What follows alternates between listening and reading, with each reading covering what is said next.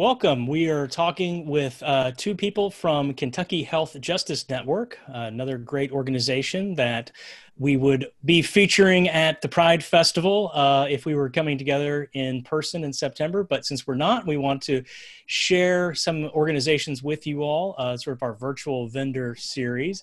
So today we're talking with Kentucky Health Justice Network, and we have Aaron Smith, who is the executive director and has been in that role for about 3 months, Yep. all pandemic related, and with Oliver Hall, who is the trans health director for their trans health advocacy program, which is part of KHJN, Kentucky Health Justice Network. So thank you both for joining me today.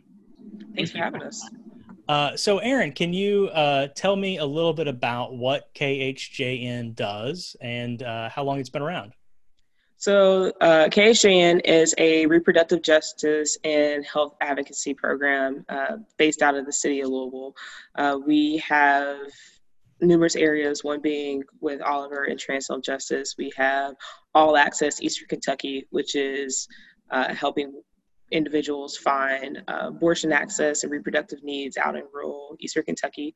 We also have Louisville Safety Zone project, which we've been working on tirelessly, and we have an abortion access development program, which is designed to help individuals like seeking abortion across the state, not just within Louisville, and helping them get resources for care, for abortion services, for aftercare, and making sure that they're able to arrive safely, have a place to stay, can pay for parking and gas and different things like that. So that's what we do here.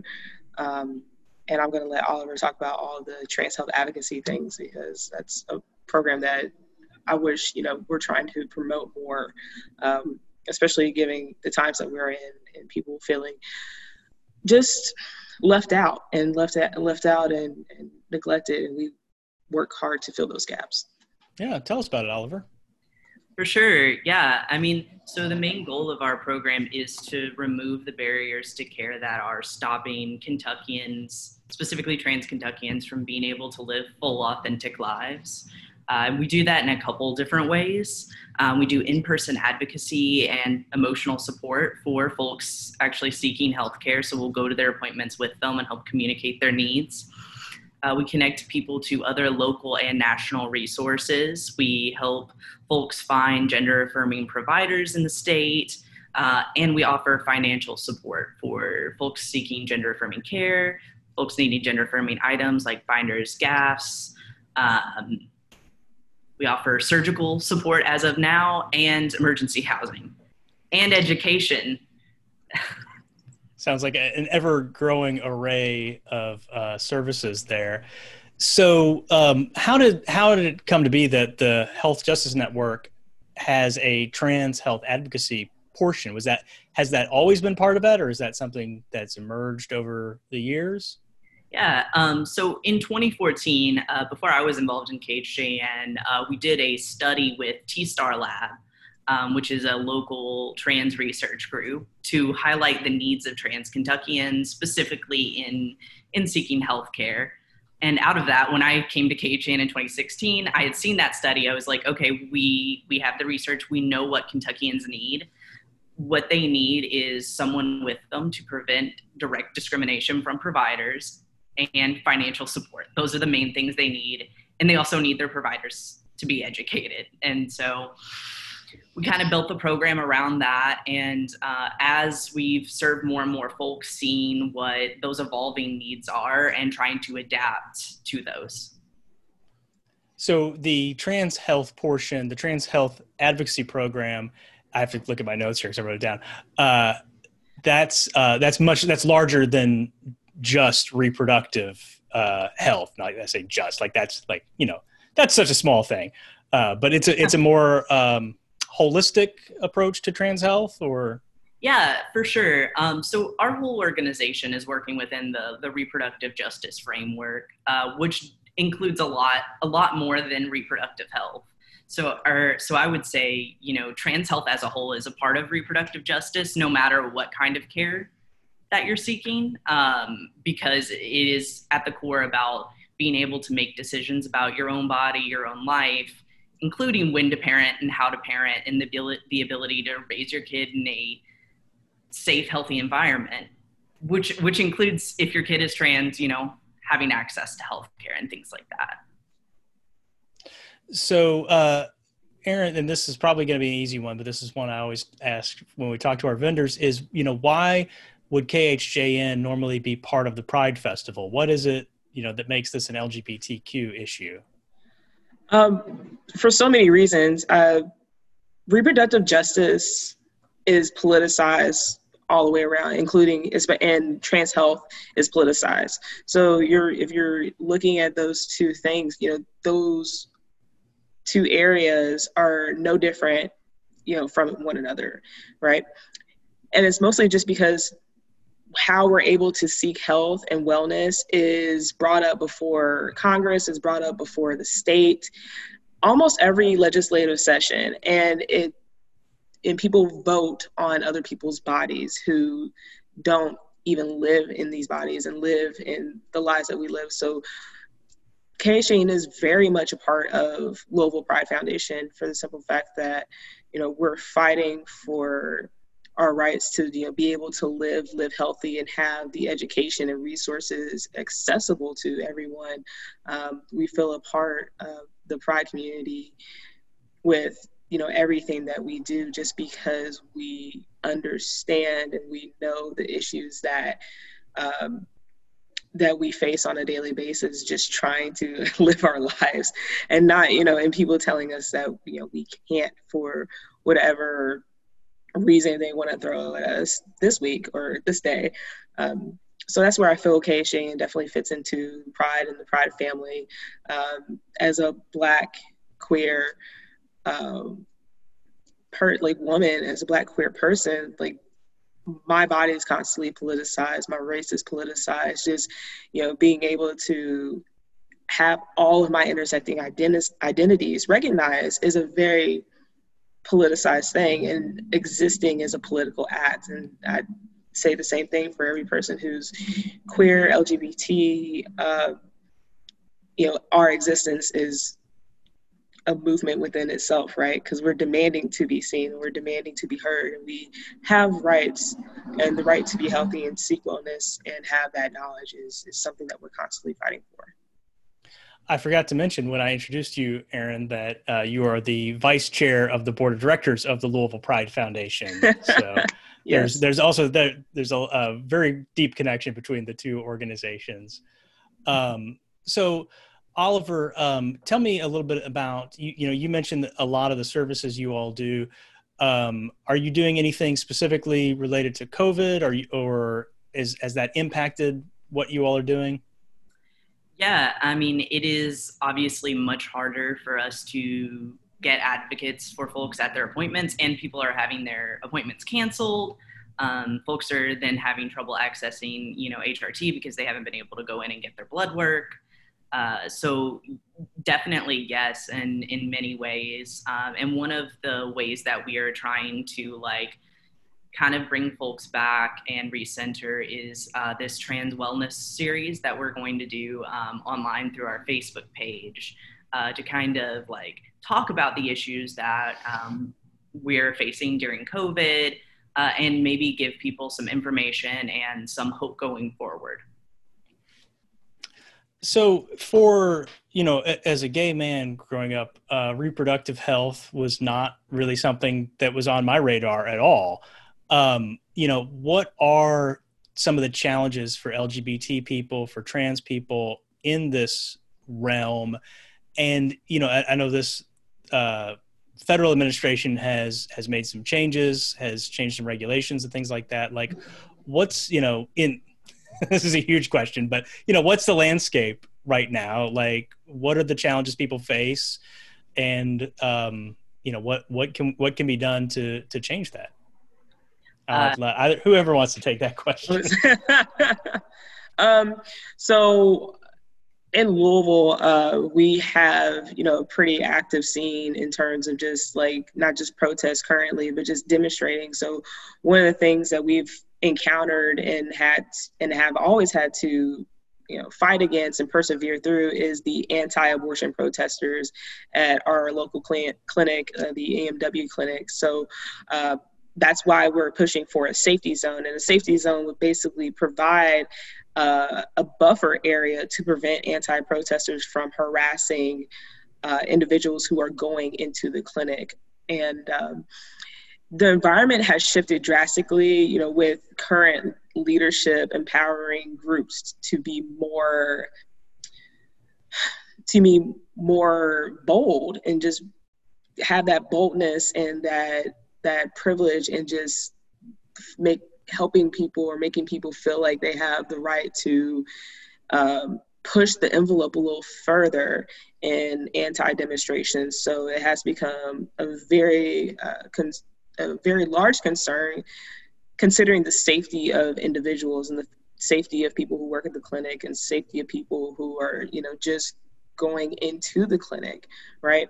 So we've been really working towards achieving our safety zone here in Louisville, and we've had challengers. We've, had people not wanting to talk to us, not willing to support it because they're only seeing, one thing or seeing it through a very narrow scope. And they're not seeing the bigger picture that this is a huge safety issue. There's been other states that have passed safety zones around abortion clinics, and it's gone very well. And there's a space that's respected. And then, it gives the clinic an ability to, call authorities for like trespassing or handle that in a legal way in which they did not have the authority to before. So I think that's one of the biggest things that we face, and that we're currently trying to get through, hopefully by the end of August, through Louisville Metro Council.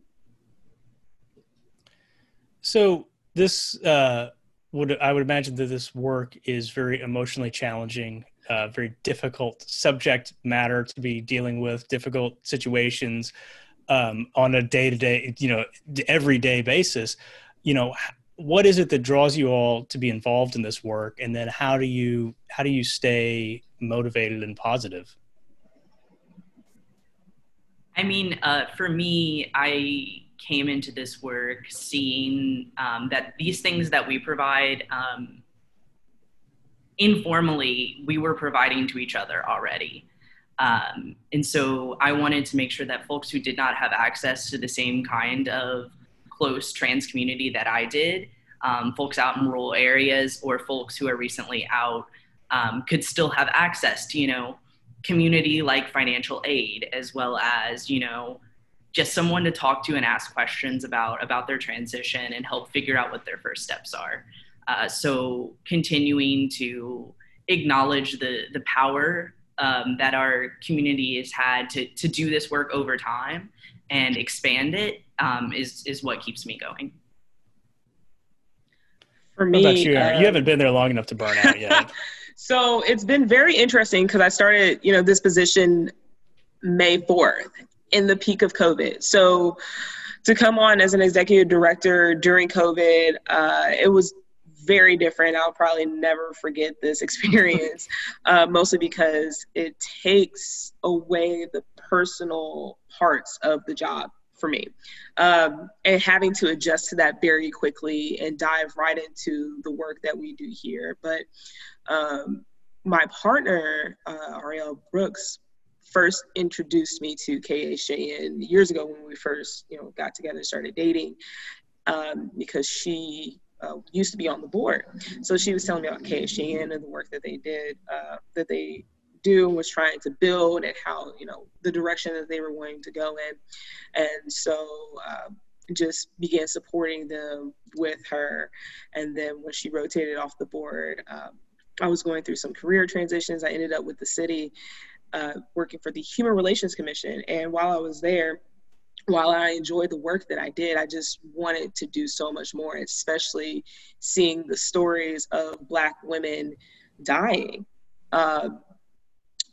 either, after having a child or during childbirth, or even losing a child because they weren't receiving proper care. And that really hits home, because I think about, me being here and some of the challenges that my mother faced, and the issues that my grandmothers have faced in just getting the medical attention and then having what they're saying being taken seriously, and then having and then hoping that you have a doctor that would listen to you, or hoping that you would have a doctor who believed what you were saying and cared enough to give you that proper care. So with these stories coming out in 2019, 2020, and actually just a few weeks ago, there was another woman to pass away after she gave birth, another Black woman to pass away. And it drew me to want to do more with reproductive justice. Because there's no reason why, in this day and age, with all the medical technology, with all the tests and scans and so forth, should not be dying, right? Our infant mortality rate as a nation, as our country, is extremely low, and there's no reason for that, right? So that really is what pulled me back into reproductive justice and gave me, what I needed for myself to go forward and apply for this position. And once I got it, I knew where I wanted to see KHJN grow. I wanted to see trans health wellness grow, especially in a time when we're seeing Black and brown trans brothers and sisters getting murdered on so frequently, like way too frequently, right? And these are things that I care about, that I see KHJN playing a large role in, not just with Louisville and not just with Kentucky, but to actually have that type of impact that reaches across to other states nationwide. And real briefly, you mentioned this, but I just kind of want to bring it up again. The number of Black women that die during and after childbirth is staggering. I mean, it's like a hidden epidemic in this country. And I don't know if you have statistics at your fingertips, but do you want to talk about that? Just kind of how that's not covered, or is it, it's not an invisible problem, I guess, but it's. No, most definitely. I mean, even to the point where I've had, friends go through, they've had their children, but then it was just like, oh, this is, my sutures are taking too long to heal and I can't get back into my doctors for like weeks at a time. Or I still have gestational diabetes that's not going away that it should. And just hearing stories in which, when you're not someone who's growing a family at this point in time, it doesn't sound the way as it does when you're looking, when you start looking towards the future. It's like, wow, I have to go through this same healthcare system that my friends have gone through and had issues, and that my mother has gone through and had issues. And then the older I get and seeking help for myself, paying, seeing things and hearing things within the doctor's office is disheartening. I've been told that, because I'm in a same-sex relationship, I don't need STD, STI screenings from a doctor, right? And that is the most absurd thing that I think any medical professional could just say to any person. So hearing these things and experiencing this personally, along with seeing this growing number of women just dying, Black and brown women too, because the Latino community has been affected by this as well, is shameful. America is not great for our health systems. There's no reason why we are paying an inflated rate for basic medications and prescriptions, sometimes vitamins, and different things like that. So it's just something that I see KHJN playing a role in, especially coming up in 2021, where we can start having or designing some more programming, whether it be virtual or smaller groups, about these things, and still stressing that, and also stressing that abortion is a part of reproductive care, right? Because we grow, like, the way things are shown to us in the media is shown as two different things, right? But it's still a part of reproductive health, right, and reproductive justice. And once you realize that and understand that, then things will be a lot more fluid in the way that we advocate for health and health services. Well, before we leave, is there anything else either of y'all want to add? Anything you want to make sure people know, or what are the questions people would ask if they were coming up to your booth at Pride? Or did we cover everything? They cover everything, but mostly, is this, EC or birth control, is this free? Yes. We do have access to emergency contraception and other forms of birth control at our disposal. We actually started a program that is delivering or shipping out emergency contraception, especially out in Eastern Kentucky. It started with a conversation with Kelsey, who runs our All Access EKY. And the need was that, hey, these clinics are shut down, the university clinics are shut down, there's students stranded on campus and they don't have access to EC. And then how that moved from there is just like, well, I know if they can't get it, people anywhere can't get it in the States. So we started a program where we're now able to ship out EC from KSJN, and there's a application in which you can fill out and just say, hey, I need it. Don't care what your reasons are. It's not important to us. We just want to make sure that you have accessibility to it. So that's one of the things that, I would like to say and want people to know about. And also too, like, Oliver, I'm going to pass it to you, but our trans health justice is really important to KSJN, is not in very much a part of KSJN. And we also want people to just know that, yes, you can contact us for trans health issues, trans advocacy issues, questions on transitioning, help with HRT, help with other medications, help with, getting a binder and other gender affirming things. And I don't want to steal your shine, Oliver, but I'm also very passionate about trans health. So no, that's valid, and I love it.